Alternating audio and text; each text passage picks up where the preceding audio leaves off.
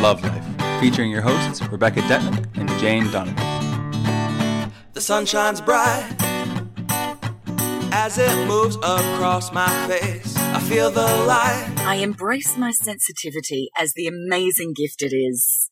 Welcome to Love Life. I'm Rebecca Detman. And I'm Jane Donovan. And have we got a corker for you? Back by popular demand, HSP Part 2. That has been, I think, the most clicked upon podcast of the 78 that we've done so far, 78 shows we've done so far. For some reason, people all over the world keep finding us, usually through iTunes, on the episode we did on what it means to be highly sensitive in this day and age. Look, the reason that this has had such a big reaction is because this, in terms of medical research, is very new. I mean, we're talking in the 90s that this amazing woman, Dr. Elaine Aron, did her PhD on what she thought could be a trait known as sensitivity. Right. And so it is really new research. And the problem with being highly sensitive, we'll get into all that in a minute, but the problem with spreading the word on this is that the people that are highly sensitive, which is 18 to 20% of the population, of those, 97% are introverted. So only 3% are extroverted. So what does that mean? It means that the people that have this wisdom and this knowledge lack the ability to be able to spread the word. To share it, yeah. And so when I actually spoke to Dr. Aron, she was really excited to hear that I was extroverted and high, or what is known as high sensation seeking. And she has given me full permission to use her work here, there, and everywhere to spread the word, because there's not many of us that are highly sensitive and extroverted that are confident enough to actually go and spread the word. Because by putting yourself out there, you're making yourself vulnerable for your sensitivity to be attacked. Right. So it actually is so the problem is people don't know about this research as a result. Yeah. So, I mean, I have spoken to dozens, if not hundreds, of medical doctors that have not known about this. You know, teachers that have never heard of it. And, you know, when you fill out a form about your children, what do we need to know? You need to know my child's highly sensitive. Oh, I love it, Jane. You know? Oh. And so I've probably spoken to thousands and thousands of people that have never heard of it, that are all in important roles where this is really useful wisdom for them to help manage people. That's right. So we need to spread the word. So that's why people have had such a reaction to this, because they're saying exactly the same as I did when I first stumbled across Dr. Aron's book, is that, oh my God, I thought it was just me.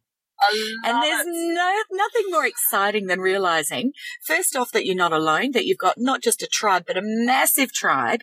And secondly, that it's not a problem. It's a gift. It is. And we want today to really go deeper into the gifts, into survival techniques and tips if you are HSP or HSS, or if you're married to one, or your friends and family are, or how to parent those kind of children. We're going to look at it in terms of the whole community. I want to look at the body a bit, because HSPs suffer from a lot of physical ailments. We're going to look at that. We're going to look at a couple of experts a bit more, delving into Dr. Elaine Aron's thoughts, and Dr. Ted Zeff is another one. Yeah, he took on from her work and he's a clinical psychologist and author of the book, The Highly Sensitive Persons. I've got it here. Where is it? It's here. It's a guide, isn't it? The Highly Sensitive Person's Survival Guide. Great read, really good read. And actually, I think that Elaine co-authored it with him. Oh no, she did the foreword. I think he's got a few books. He's got a great website and stuff. Yeah, he has. So we're going to give you all these resources. So much web content out there on this. But so today, look, we will rehash a little bit. Just if any of you are joining us who've never heard, I forget what episode it was. If you go back through our archives. Within the first 20, I think, somewhere in there. It was an earlier one. Yeah. So look, well, Jane, can you just give, again, just a little bit of background on Dr. Elaine? And I'm going to go a little bit more into what she found. But what was she doing prior to the 90s? Do you remember? No idea. No, it's not actually irrelevant to the story. Different lines of research that she eventually stumbled across this, or is she herself HSP? She was doing her, she is HSP. She was doing her thesis for her doctorate, and her professor had said to her that he believed that there may be a trait known as sensitivity, a trait of people that are sensitive, and would she be interested in doing a PhD on that? And she said yes. Now, as a result, what she discovered is that It's in every single species. It's not just in the humans. It's in every creature that's ever been known to exist. It is in 18 to 20%. For ease, we're going to just say 20% of the population. And that what happens with I guess the symptoms are many and varied, but it is that you are sensitive to life. So some people will be sensitive to chemicals, of course. Some will be sensitive to noise, light, stimulation, music, scratchy labels on your clothing, fabrics, food, all sorts of different things. It's also that we're normally very, very sensitive to emotions. And our feelings get hurt very easily. So it's the child that grows up that's being told they're a crybaby, that does cry really easily, that doesn't want to cry, that can't hold the tears in, that is told to toughen up, take a bucket of cement, stop taking things so personally. But when the question is asked of how, nobody could answer it until now, but we're going to be answering that today. Yeah. But the thing that's important for people to understand on a medical level or on a science level is that we actually, and I say we because this is me, is that we have a different nervous system. Now, what happens is that we take in more sensory information than the other 80%. And I want to also say right now that if you're not a highly sensitive person, it doesn't mean that you're not a sensitive, beautiful, kind, compassionate person. What it's saying is that you don't have this particular trait, which comes with some great gifts and it comes with some huge challenges. So it's not to offend those that don't fall into that 20%. Now, the nervous system takes in more information than the 80%. So when you walk into a room, for example, a non-HSP is going to walk in and go, oh, this is great. I love that song. Oh, there's a buffet food over there. I'm going over to get some food.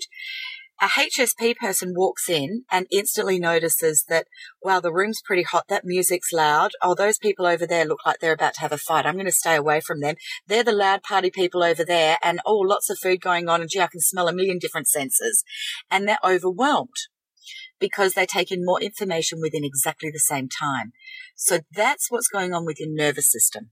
And the thing that the science has made so clear through Dr. Elaine's work, and it says here as well, she's trained at the Jung Institute, which I think is a very interesting Most HSPs there. are richly spiritual and into philosophy and is, I think some of the message she's trying to help people understand who perhaps aren't HSP is this is not a choice. No, you're born with it. It is a choice. Genetic it's like way that you are born. You've got a sensitive central nervous system. And that kind of bombardment Jane's talking about, because another word that is also known by the name sensory processing sensitivity. Yes. Because they tend to process more information, they process it more deeply, and the problem is it makes them more easily overwhelmed, overstimulated, and stressed out. And of course, when you become overstimulated, what happens is that cortisol floods your brain. And when cortisol floods your brain, it depletes the serotonin. And the serotonin, if you think of serotonin as like, and I'm not a doctor, so apologies to those of you with much greater medical wisdom than I have. However, my layman's description is if you think of it as a little train track that's going around your brain, and each little train carriage has all of your thought processes and memories and emotions going on. When the cortisol comes in, it actually pushes every single one of those train carriages off the track. And all of those memories spill out and they're forgotten. They're lost. So many HSPs find themselves in an overwhelmed sensory state, actually can't articulate themselves because the cortisol has depleted the serotonin. And not just that, it depletes the memory of it. So when they are asked to articulate later on the memory of being overwhelmed, all they can tell you is how they felt. They may be able to tell you the trigger, but they cannot tell you what occurred from that point on. So like, let's say somebody has a big fight. They actually can't remember anything about what was said. They have no memory of the details. Just that they're really upset. Yeah. Fascinating. Yeah. And because it is so deeply linked into the central nervous system, the thing is that HSPs present with so many physical ailments because their body goes under so much suffering. So there's this big list of stuff like it does, again, because of the cortisol. Yeah. That's really damaging to the body. Anxiety, panic attacks, nightmares, insomnia, irritable bowel syndrome, migraines, and all that sort of stuff because the nervous systems respond to stimuli so much more. They're just being bombarded, I think. There's another side to that coin, though. Mm-hmm. So, for example, because I am highly sensitive to pain.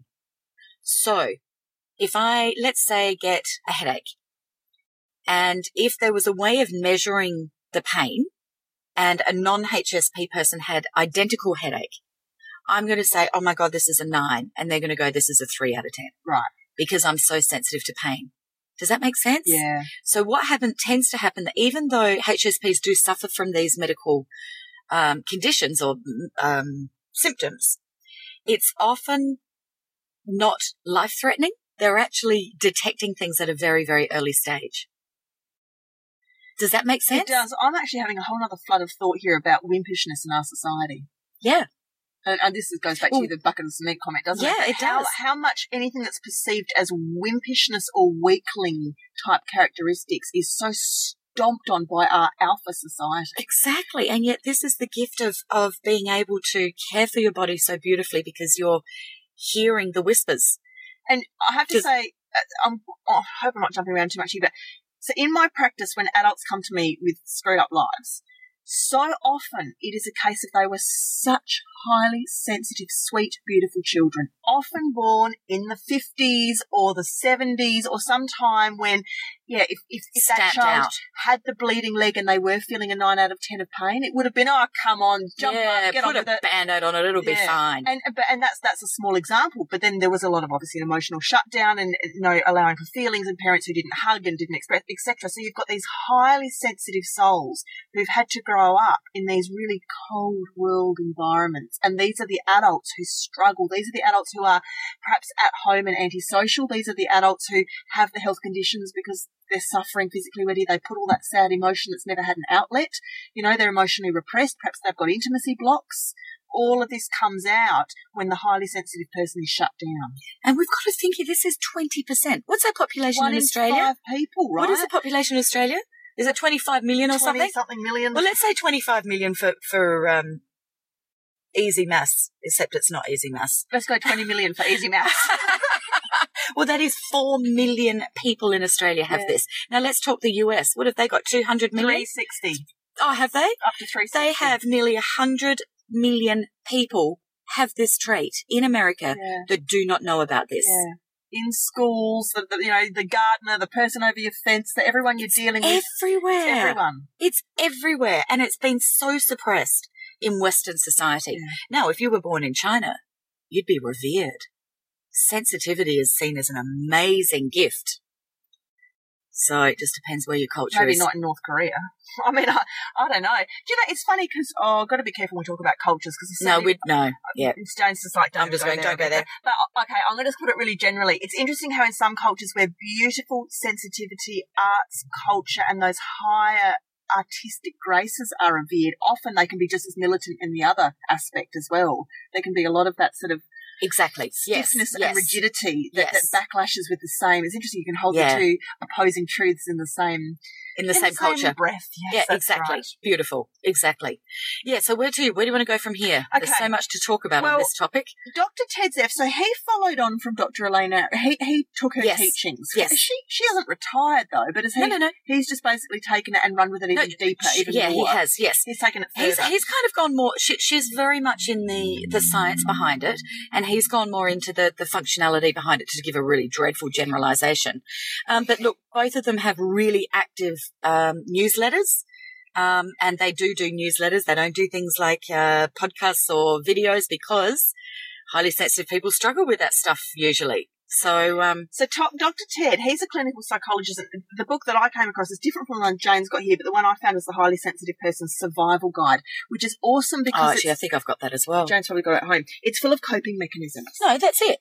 The highly sensitive, it is too. Yeah, that's it. Is that the one you mentioned earlier? Yeah. Okay, so the whole book is basically put into different categories, but you can actually find this online as well. A lot of his information is available if you just Google it, and you'll find a lot of the same. So he will talk about how to calm the senses. And daily routine, it seems to be the biggest thing that any HSP person needs to implement if they haven't already. Yes, exactly. Why is that, Jane? Exactly.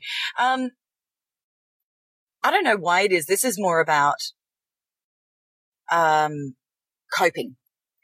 So I think it's important for people to understand that highly sensitive people are different within that group as well. There's differences.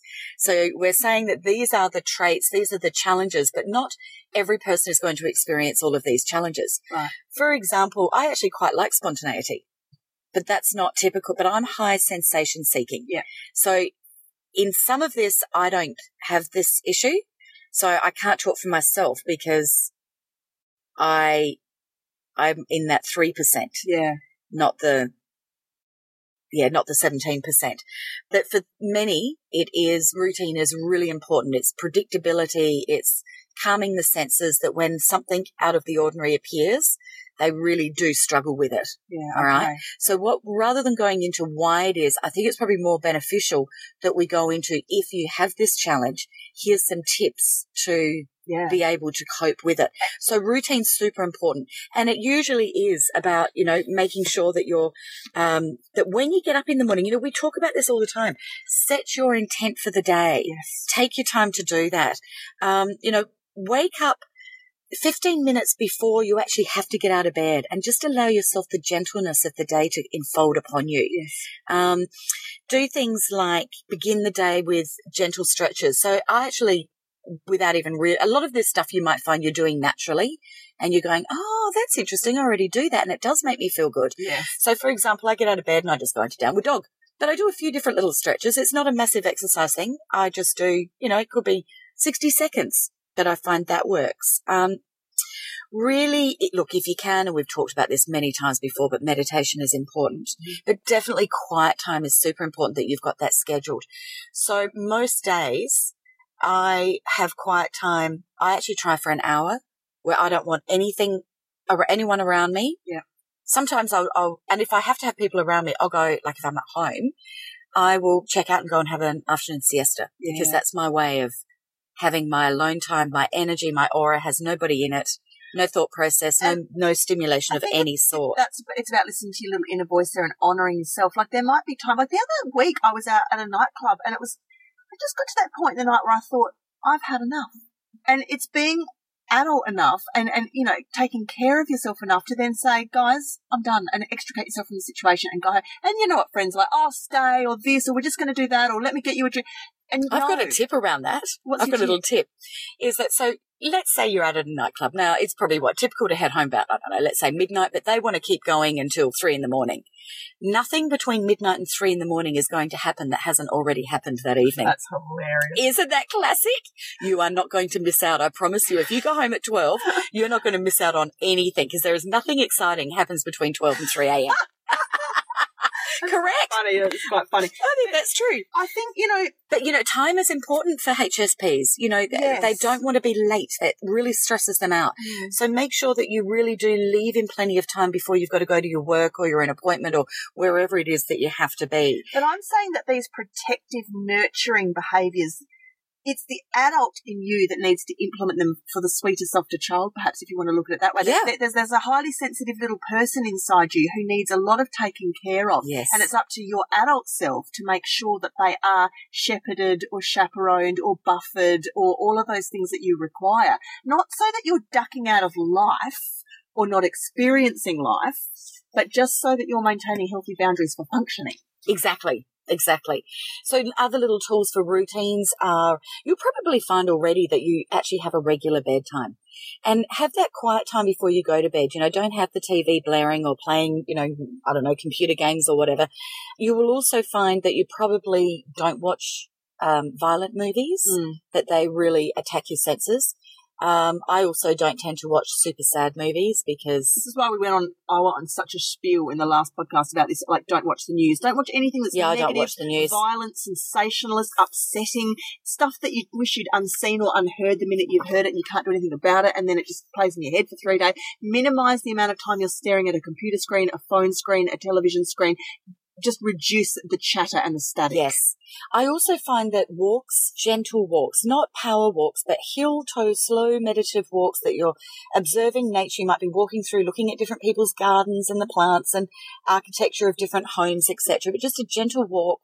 Every day is a really good thing. Now, whether you do it first thing in the morning, last thing at night, most HSPs get tired very easily. And so you'll probably find that you're a morning person, so get your stuff done then and give yourself permission to do nothing at night. That's okay. Be kind to yourself. And with the nature, I mean, maybe you just need a few minutes to calm, take some deep breaths and look out the window. Maybe you need to put some beautiful images up of natural scenes around your desk. So Gorgeous. you can lose yourself in a beautiful picture or something like that if you just need to ground for an instant. Yeah, yeah.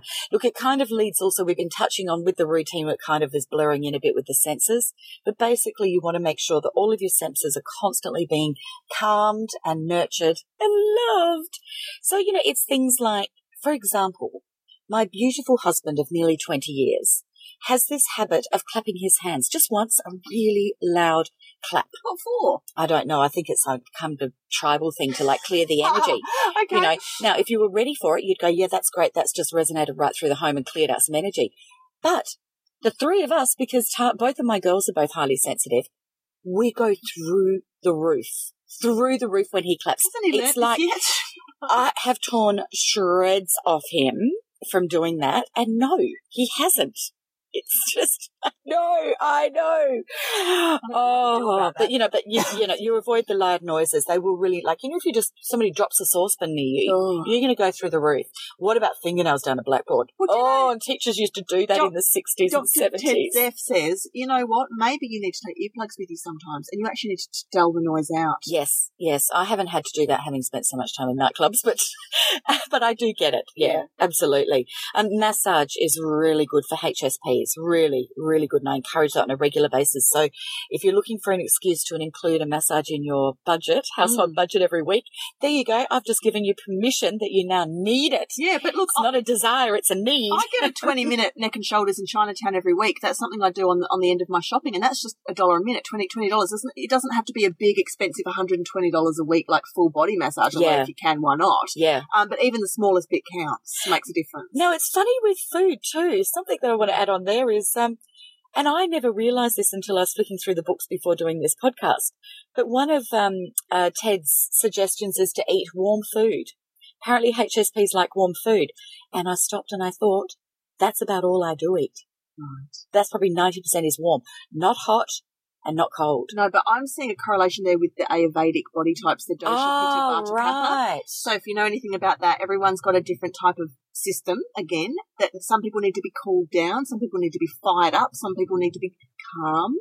And so I'm a Vata, which is no surprise to anyone because it is basically like the profile of an HSP. Well, it's like nervous energy, talk fast, walk fast, think fast, drive fast, do everything fast, and I'm always cold and I'm skinny and I burn everything quickly because I metabolize everything. I just worry my food off. Like I'm lucky in that way, but I'm very high strung. So I need root vegetables, so things that ground me, like your sweet potatoes, your pumpkins, your carrot, the orange, warm, nurturing, thick bakes of things, roasts and things like that. And so I imagine that there's a correlation there with the same sorts of grounding and calming and warming foods. Right. Sometimes like chai tea, for example, because it's got all those beautiful, delicious spices in it, like the warming spices might also help to sort of ground you in The water is also very good for HSPs. Loads of it. Water's good for everybody. Everybody. And look, loads of everything that we're saying here is actually good for everybody. I went but particularly for HSPs. I went to a raw food conference recently, and every hour they'd have you stand up and clap and sing and jump around to move the energy. And we had to say the mantra: "Drink lots of water till you get clear wee. Drink lots of water till you get clear wee." That is going to stay in my head for the rest of my life. But people, drink lots of water till you get clear urine. That's how you know you're on the right track. I was just wondering if the term "wee" is international or not, so I'm pleased you said urine. Urine. But to that end, what about the use of caffeine and stuff with HSPs? Okay, look, I find personally that any stimulant I have a big reaction to. So, for example, years ago when I used to have Western medicine, I would say take, I don't know, what is it, like 15 mils of, say, a cough mixture. And I remember, why am I coughing now? Is that like psychosomatic? I'm sure it is. Here it comes. So apologies for the cough. Yeah, I'm going back. I've just cellularly gone back. There you go. Yeah. It's a sensitive thing, gone back to the memory. Mixture. There it is. So I had a cough, and I remember I was at work, and I went out at lunchtime and got, I think it was about 19 or 20, and I bought some cough mixture. I hadn't had cough mixture for years. And took 15 mils of it, and oh my God, it was like I was off my face, which means slang term for I was highly drugged. I could not function with any equipment. Fast or slow? Driving fast, super fast. I felt like I was on speed. Yeah. And I've never drunk coffee to this day. Now, I love my wine, so I'm not being a purist here, but I've just never been drawn to it. I actually don't like the taste of it, and I think that the stimulant would be hard going. But yeah, so I just find that highly sensitive people are sensitive often also to, alcohol and all those sorts of things. And I actually, in my, naughty teenage years, stayed away from drugs as well. I think I once tried marijuana, and it made me so paranoid, it was not funny. So really, drugs and HSPs usually don't go hand in hand. No. And even if you were to say that you're using a stimulant drug for spiritual purposes to really want to cleanse and clear and connect with a higher source, which, plenty of wonderful Indigenous tribes do responsibly use these products or these plants. As a HSP, you'd have to be very, very careful nevertheless. So even if you were using it for a great intent, right, you'd have to be very careful. And I know that, the couple of times that I have had to go to hospital in my past, I've had to really be careful with talking to anaesthetists about what are you giving me and, can we do the lowest dose because I tend to react even if herbal, like green tea's got a bit of caffeine in it, even subtle ones, I guess, could send people off if they're very sensitive. Yeah, I find that I can only have a little bit and I'll notice the difference. And what about sugar? I'm the wrong one to ask because I've got an addiction to it. So when I say I've got an addiction, I don't go and buy things that I believe are sugar, but I know that I like things that have sugar in them. Okay. So it's not like I'm sitting there eating a bag of lollies or, I don't know, sugary donuts or whatever. But look, I think that a lot of HSPs have addiction issues. Is that right? Yeah. Because they're very much, whether it's conscious or subconsciously, in the moment of trying to control the moment rather than the longer term. For what vision? Gain or benefit? Peace. Just to try and control. Try and achieve peace. Yeah, peace in the moment. I feel. Yeah. Now I think Ted has some tips for the body, doesn't he? What does he say? Let's have a look here. What's he got? He's got, exercise. Exercise with a buddy to create a support system. Exercise close to your home or workplace. See, not all, but a lot of HSPs I know don't actually really organically like exercise. Yeah. That they're more into... It's almost a bit too violent for their body. It is too violent, and so maybe it's your walking, swimming, stretching. Yoga, Pilates, Tai Chi. Qigong, all the energy all ones. Of the energy ones are absolutely beautiful. Swimming is gorgeous, but not... Again, you'll find it won't be doing butterfly or backstroke. It would be doing like a breaststroke, gentle stroke. More with a flow. Water, aqua aerobics that are more gentle, or deep water. You'll also find, but things that are a bit more fun, like belly dancing. That's flowing. Yes. It's not jarring. Yes. Or hiking through nature. So getting your heart rate up naturally while looking at beautiful scenery, fresh air. Yes. And so, you won't generally find a lot of HSPs in a gym, on a treadmill, pumping weights, doing full-blown aerobics class. Having said that, though, having been an ex-choreographer and had hundreds of professional dancers, many of them are highly sensitive. Definitely. But I think that because the sensitivity is also a creative gene, and we'll get onto the positives afterwards. Sleep. Essential oils and incense. It's massive. Now, most HSPs need more sleep than non-HSPs. Yep. And that was something, again, in my marriage that I had to really get Simon to understand, was that I'm not weak. I'm not trying to not pull my load, not do my fair share, all of that. This is how it is, that if I don't have my sleep, that is the first thing to make me the crabbiest, most horrible bitch. And I will become really foul. I find it really hard to control myself if I'm sleep deprived. Some people are like that when they get a bit hungry too, when you start to lack in something. Narky. Yes. And to that end, I just think, look, whether you're HSP or not, I think having your bedroom as the kind of place that the minute you walk through that door, you're in a sanctuary. That means no mobile phone in there next to you. I cannot believe that everyone in our society does not think twice about using their phone as their alarm and putting it next to their head. You want to sleep with radiation next to your dreams all night long, pinging through your brain. I can't handle it. No phones in the bedroom, no computers in the bedroom. My girlfriend just had a great big kind of like standoff, moment with her long-term relationship boyfriend about finally convincing him to get the television taken out of their bedroom. Right. And she said it has made so much difference. And she said the other night I lay in his arms and we had these really deep, soulful conversations and talked to a level of honesty we haven't for ages, because it opens up dialogue. It opens up time for self-reflection. It opens up meditation. Make sure that your sheets, your coverlets are soft, supportive. Make sure the lighting isn't harsh. We want soft lights or candles in the room. We want the room to smell good. The essential oils, have an oil burner. I just think if there's one place in your life that you know that every time you walk through that door that you're in a interference-free zone from the outside world, I just think you've got to have, I think any person needs to have that to not go crazy in the world we live in these days, to be honest. Yeah, I agree. You do need that lovely haven. You really do want to go to bed before 10 p.m. Now, that sounds early, but that really is what most HSPs will want to do. And you do want to avoid exercising late in the afternoon or evenings. It really is a morning time for your system to be operating at its best. Yeah. So what do you want to do? You want to tackle relationships? Tell us about being an HSP in a relationship, Jane. Oh, How did it work for you when you were God. People can be harsh, right? Yeah, they can. Look, my feelings just got hurt every minute of every day, basically, until I started working on self-development and then found this research and, so on it went. Relationships were a huge challenge, which is why it's no great secret that's why I do a Love Life podcast. It's why I'm a relationships coach. It's why I have Socialate, where I help people to have great social lives, because what we most need to learn is what we do. What didn't you understand back then that you wish somebody had told you? Oh, so many answers to that question. Give them all. The first one that comes to mind is I wish I knew that the 80% of people that are not HSPs, I wish I knew that they actually genuinely, really were not meaning to hurt me, because I couldn't understand. Right.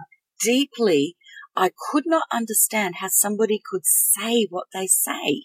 Or do what they do. Because I could never say that. Yeah. Or do what they do, and I could never do that to another. So it was actually, as a young person, I assumed everybody had my level of compassion. I actually thought that's what humanity is. I thought everybody had the same thing. But Jane, you were the girl that used to pick fights when you went to every party, so how's that factor? That was later down the line. Was it? Yeah. That was a defense mechanism. Picking you. Yeah. Later. Yeah. Okay, yeah. so you're talking teenage years. Okay. Yeah. Yeah.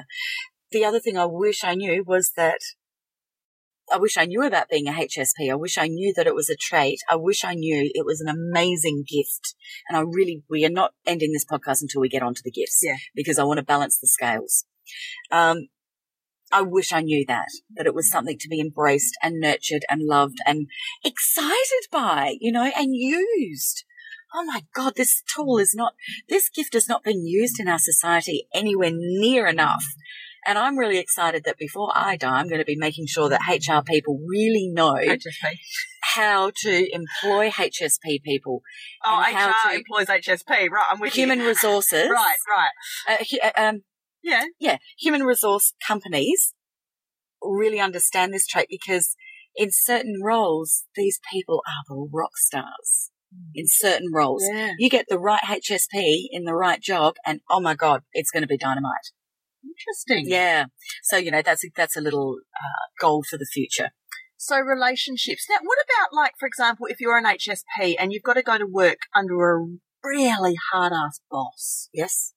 I mean, what does one do in life? You see the HSP ends up in the toilet crying all the time because they kind of can't cope or can't handle, but what happens in the real world? How do you get by a career?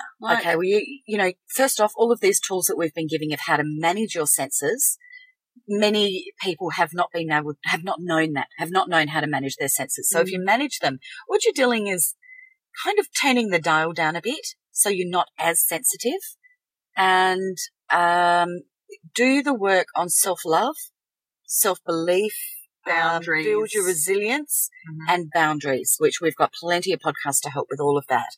Because once you have those things in place, the bully boss doesn't actually matter. I can come up against any bully now and I'm cool. Okay. As long as I'm managing myself. But if I've had no sleep, if I've eaten the wrong food, if I've, whatever, I've frazzled my senses and then in comes the bully, it's going to be a disaster. I don't think we can underline this point enough. I think this is fascinating, is that you don't have to be the victim, helpless, crying HSP for your whole life. No, you can master it and be very, very powerful in it. Well, I feel I have mastered this. I mean, I know I'm not saying that to be conceited. There's plenty of areas in my life I'm working on. But this one, I feel I very much have mastered. Because you finally understand it for what it is, and you've had enough practice out there in the real world, as you would say, gathering evidence. When you come up against people that aren't HSP and understanding the differences in how we behave. Yes. It's like a Mars-Venus thing. Yes. Refer to the podcast, How to Speak Your Truth, because it's also my responsibility to teach other people how to treat me. And that was a big part of being a HSP. This is the 4 Agreements book, isn't it? Is that part of that? No. Speak your truth? No. Oh, yeah, speak your truth is, yes, be impeccable with your word. Yeah. Simply do your best, don't take things personally, and don't make assumptions. That's the 4 Agreements. Great objectives for any HSP. Yes, it is, absolutely. That book was fabulous in helping me. Now, mine is more about how other people treat me. I have to educate them on that. I have to educate my husband it's not okay to clap your hands. I have to educate that people are best speaking to me in the sandwich method. I can take any criticism, but it has to be spoken kindly. I will call them on it if I feel that there's some sort of passive-aggressive thing going on or some hidden agenda. I'm going to call them on it, and I'm going to say, for example, I reminded Beck the other day that I'm a HSP. She did. She did. Beck had a power moment. She had a big power moment. I had my corporate hat on and I wrote an email the way I used to write them 5 years ago, and Jane wrote back, "Darling, that's all fine, but can you just remember that I'm actually an HSP person, you just can't speak to me like that." And that's all it takes.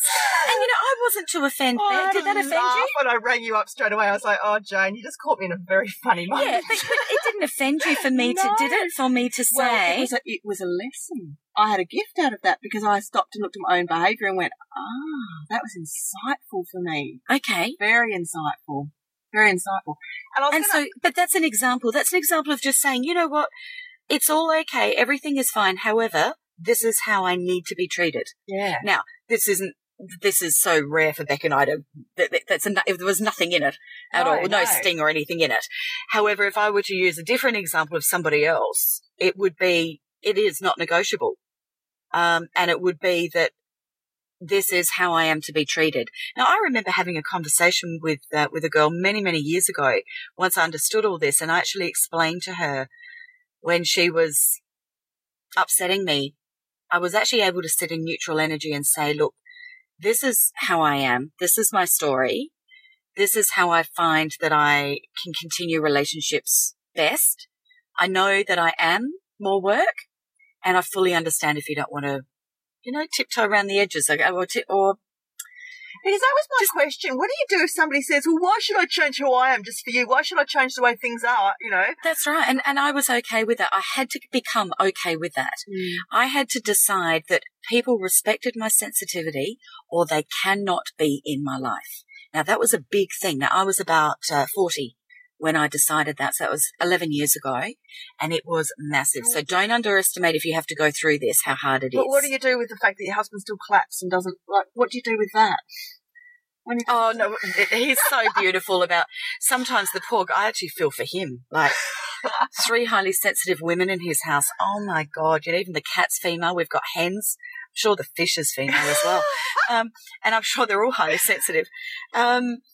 The poor thing. I more have compassion for him that he is tiptoeing around a lot of emotion and sensitivity in our house. So he's great at it. He's fantastic. I don't know what you do if you're actually married to somebody that's not towing the line. That we'll have to deal with that on another episode. Well, personal but power, a friend, boundaries, and demanding what you want and need. Yeah, well, with the friends, I actually let some friends go. Now, did I let them go hostile, angry? No, not at all. It just couldn't be. That's all. It was just that as I learnt how I was to be in a relationship, that relationship couldn't continue. Not so I just let it go. And there were a few that were so beautiful and really honoured and were so gorgeous that they went so far the other way about, now, Jane, if it's okay, I wouldn't mind sitting down and talking. And, they were so gentle and tiptoeing that I said, no, I'm a bit tougher than that. But that was really kind. They really did show consideration, which was lovely. And the education process spreads and continues. It does. And you know what? Actually, I tell you what's amazing. The number of times I've started the conversation. Like, for example, recently, one of my daughters, one of her teachers was having a conversation with me about how to get the best out of her in a particular field that she's showing excellence in. And they wanted to really finesse it. And I went into the HSP story. Well, this is her. This is what she is. And he went really silent. And I said, I'm sorry, am I on my soapbox too much, or have I given you too much information? He said, no, you're just describing my brother and I. And he was having a big moment. And wow. And then he started asking all these other questions that were nothing to do with my child. And that's really common. He's HSP. This is really common. I have this happen all the time, and it's quite beautiful because it sets people free, and it not just to set you free from a chain or a restriction that's been placed upon you, but once you understand the gifts, oh my God, life's grand. So if you are not HSP, but your lover, your family, your brother, your whatever is, or your girlfriend or whoever it is in your life, what tips do you have, Jane, for people to try and better understand how to work with these people? Okay. Work with HSPs. Look, understand that sometimes when they do become overwhelmed, try to just actually calm them rather than keep going with the conversation, because they actually lose all ability to communicate and things will turn ugly very quickly in whatever way that is, whether it's somebody breaking down in tears or the voice gets raised or ultimatums are thrown out, cruel words are spoken. Before it gets to any of that, just calm them down and just say, it doesn't matter. It's all okay. We'll talk about it another time.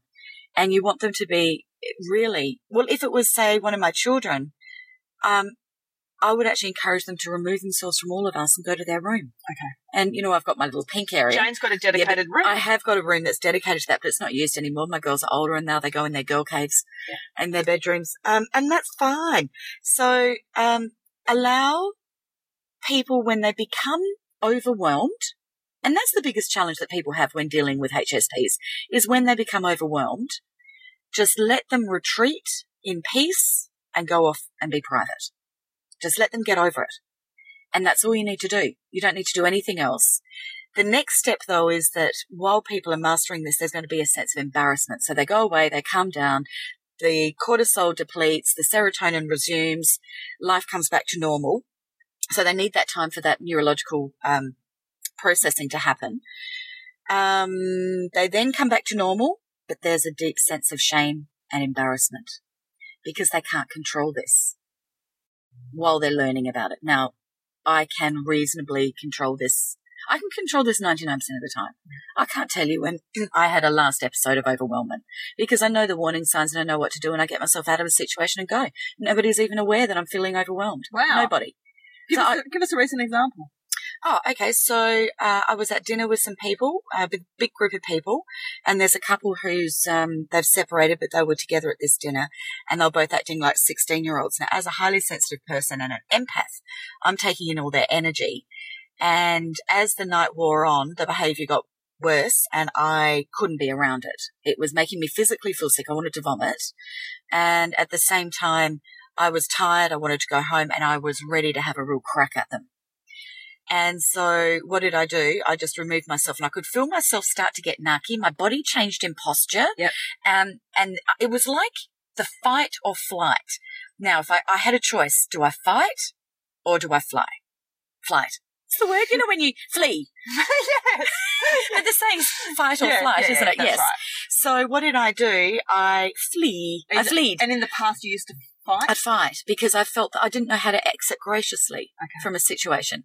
So now I know how to do that really easily. Does that mean slipping out without telling anyone, or does it mean I have no problems at saying, you know what, guys, I'm so tired. I'm going to head off now. Yeah. Had an awesome night, and I end it beautiful, graciously. This is my boundaries. This is how I'm treating myself, and no discussion will be entered into. Beautiful. I love it. They're not going to get me hanging around until 3 a.m. It's not happening.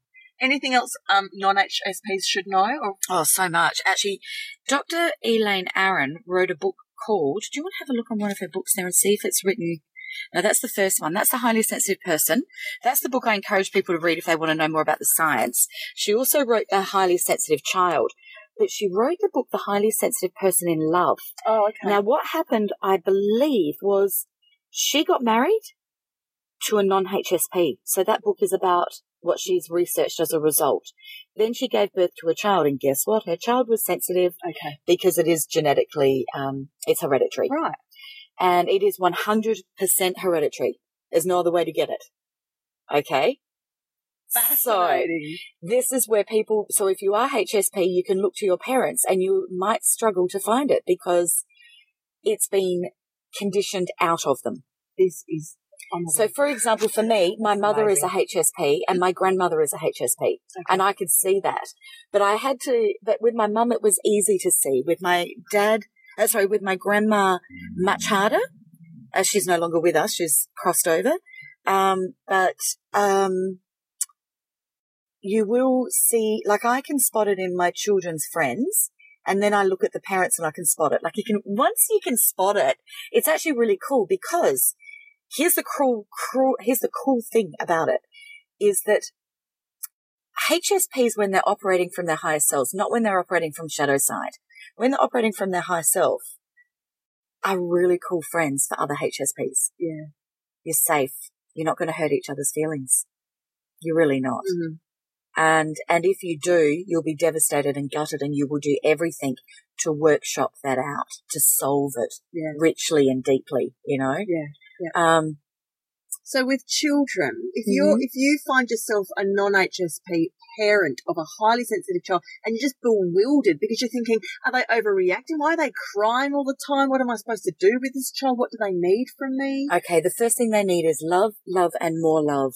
All right, they need compassion and understanding. And actually, when they're crying and they're overwhelmed, all they want to do is be held and told it's okay. That's all. You don't actually have to fix anything. You've just got to understand that the cortisol's in the brain and that that's what's happening, that they've had the overreaction through the nervous system of the different senses being overwhelmed, and then the cortisols come in and they are not coping, and that's just in the moment. So all you need to do is cuddle them. That's it. Just cuddle them. And don't force them out of it. Just let them be, let them get over it.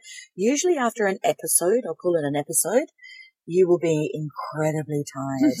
And it's like, take yourself to bed and go to sleep. Right. Incredibly tired. It's possibly like how somebody might feel if they had an epileptic seizure. Yeah. I don't know. I've never had that, but I'm imagining that real exhaustion through the body. Because why? Is it that you're soaking up your child? I think it's the cortisol that causes it. I'd have to look. I don't know what causes it. Are you saying the children are the ones that need to go and have the sleep after? No, the person that's HSP. The child or whoever's had an episode of being overwhelmed. Yeah, okay. Right? But the other thing I want people to know is that shy does not exist. This is important.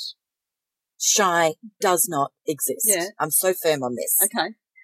So everybody that says, oh, my little one's so shy. And, I can remember when my children were, at kindergarten and at primary school, starting off at reception in year one, and their friends' mothers would, come to the birthday party and they'd say, oh, do you mind if I stay? She's very shy. And I go, no, that's fine. She's not shy. She's highly sensitive. She's walked into a room and she's got a bloody lot going on in her nervous system right now. Right. And if anything, they're actually the reverse, because they're actually taking in so much. Right. Does that make sense? I'm thinking of everyone I know that's shy, adult and child, and they're not fascinating. They're not. Look, there would be some people who would have the quality of being shy in given situations because of social programming and fear. Okay, so you would have that where I'm shy because the world hurts me. Yeah. But the chances are they're shy because the world hurts them because they're HSP. Yeah, I understand. Yeah? If they're hiding in your skirts or behind your legs and all that sort of thing, you're trying to block it out. Yeah, exactly. So if you're a non-HSP and you're parenting a HSP child, the signs are that they cry easily, that their feelings get hurt, that they're very sensitive, as we've said, to all the other things such as clothes and hot water or anything. All of those things. Cold. All of those things need to be really calmed right down. And scratchy, particularly like scratchy labels on clothes and fabrics. They'll have certain things that they. This is my son. Yeah. Okay. Okay. I'm joining some dots here. Okay. And so you just need to allow them to feel. Allow them to feel. Please don't shame them. I would never describe, my children aren't shy because it's just not being, it's not occurred because I managed their sensitivity from a really young age. Yes. They weren't forced into situations that they weren't ready to walk into. Right.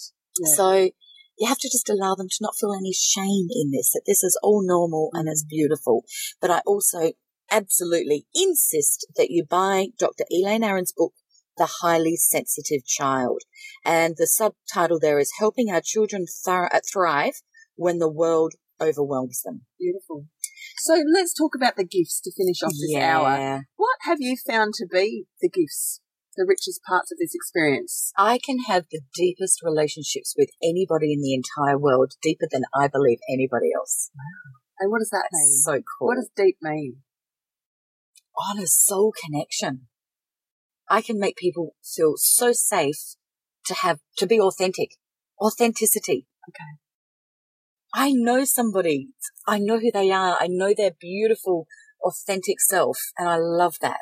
And they open up, they feel those vibes, Yes. and they open right up with true Yes. vulnerability. Exactly. It's Yeah. beautiful, and I love that. And then true healing work can take place as well, right? Well, exactly. But even if it's not about wanting to help another to heal, it's that as a relationship progresses and is built on vulnerability, I'm free to be me too. Right. I'm safe to be me. Double gift.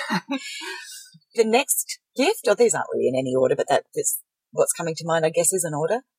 Creativity. Mm-hmm. I have to be creative every day, or I feel like I shrivel up and die. I love it, and it's so easy to be creative, whether it's pick up a paintbrush and do something traditionally creative, or whether it's problem-solving creative, or whether it's visionary creative. I love it. I thrive on it. That's tied into HSP, though. It's 100% of HSPs are creative. It is the creative gene. Yeah, Dr. Elaine Aron discovered that it is the creative gene. Which means you are going to have certain fields, maybe like, say, music or dance or drama or art or writers or whatever, who are all pretty much going to be HSPs. And then you have other fields like, I don't know, what about, who aren't going to be. Let's imagine a HSP politician. Well, that's what I am amazing. Actually trying to picture amazing. That. Bob Brown? I don't know. Exactly. Yeah. Exactly. I mean, look, some of the most amazing leaders in the world are well known. Yeah, he's known as HSP. She lists all these people. Okay. Princess Diana, HSP. Very much so. Yeah. Very much so. Oprah, Deepak Chopra. Oh, yeah, she is. Yeah. HSP. Yeah, but it doesn't mean that she, why wouldn't she be? I'm more curious to know why you would think she's not. Because she's lived so many decades in an environment where she has to be such a bully and so thick-skinned to win the battles against the suits. She's a HSS, though. Okay. High sensation seeking HSP. And an extroverted HSP. That's right. So she fits the same criteria. And then I'll just put myself in the same bracket as Oprah. Yes, shall I? why not? Oh, that's a bit cheeky. But that's where the HSP is where she's able to conduct the interviews and bring out the authenticity that you're talking about, the deep soul connecting. Yes. Works for that capacity. Yes. But she would have had to learn some coping mechanisms. Well, you got the fight or flight. And what did I used to do? I used to fight. Okay. Now what I do is I don't fight. I speak my truth with my firm boundaries in place and teach people how I'm treated. Right. Or get on your bike and get out my way. And it's that simple. That sounds harsh, but you know what? There you go. HSP giving a harsh-ass statement. If you don't treat me the way that I desire to be treated, you can F off. Yeah. How's that for tough? Passion coming out of Jane here. All right. Well, I did that deliberately to energetically show what a HSP does. Yes. So Oprah's one. Deepak Chopra, all of our greatest spiritual leaders, every one of these wonderful people, Wayne Dyer, all these incredible people that you adore, following their work, these are all HSPs. If you get into your artists, your Leonardo da Vinci's, etc., if you get into your greatest poets and musicians, your Mozarts, your Beethovens, you can get into your modern day ones like Bono. There's incredible musicians that are HSPs. There's so many, it's not funny. Your actors, the best actors in the world will be HSPs. No doubt. Now, I'm doing the gift thing, but I also want to go, but if you're not a HSP, it doesn't mean that you can't be the world's best musician, painter, dancer, actor, humanitarian, visionary, spiritual writer. It doesn't matter. You can be. But if you've got this gift, you've got it. If you are a HSP, you have the creative gene. There is no HSP on this planet that doesn't have it. Yeah. So use it. Yes. Use your gifts. Any other gifts you want to mention, Jo? I think they're the two biggest ones for me. Yeah. But I think there is also, of course, which does come with I said about the rich relationship building, but I also want to touch on humanity, compassion, empathy, kindness.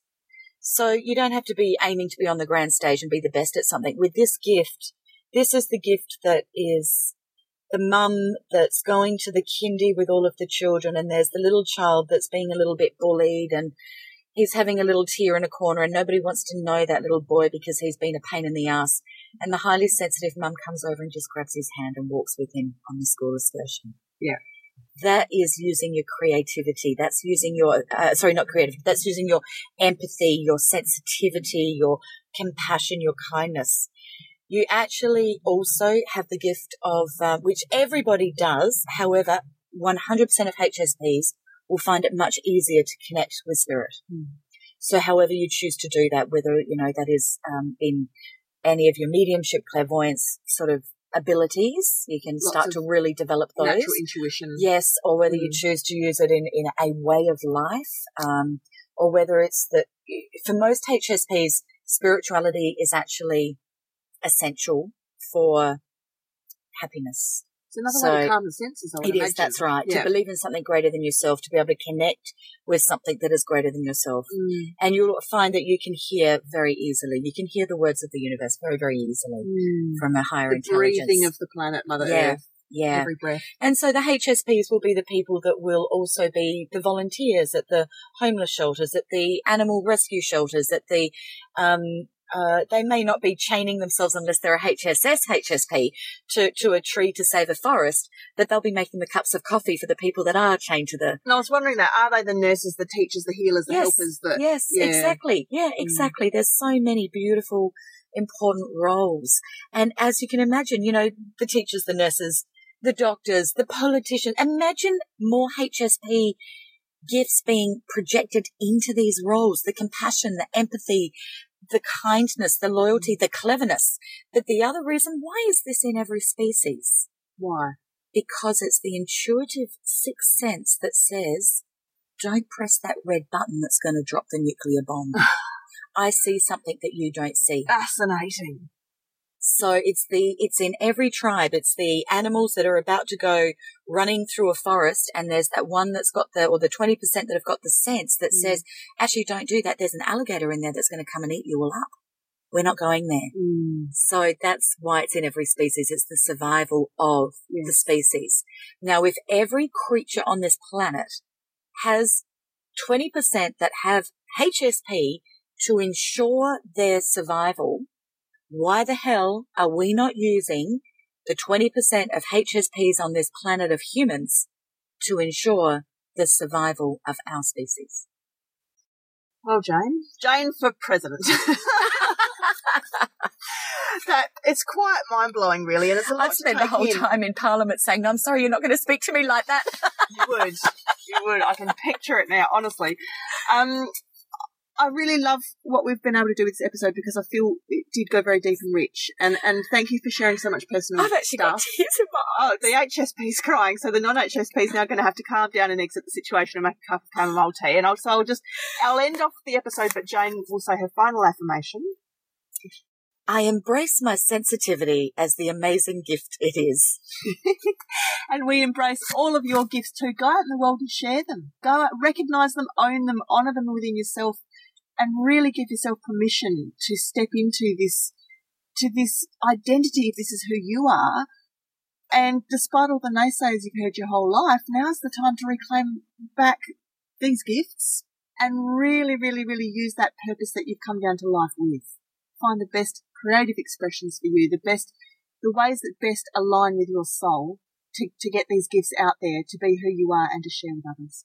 So thank you so much for joining us today on Love Life. I nearly said the Wellness Couch, but we're there too. You'll find us on thewellnesscouch.com. You'll find us on iTunes. You'll find us on Facebook. We are all around the place. You'll find us individually if you have all kinds of things going on in your personal life that you want really, really deep coaching, counselling, intuitive guidance on. You'll find Jane on Jane Donovan. JaneDonovan.com.au. And I'm on RebeccaDetman.com.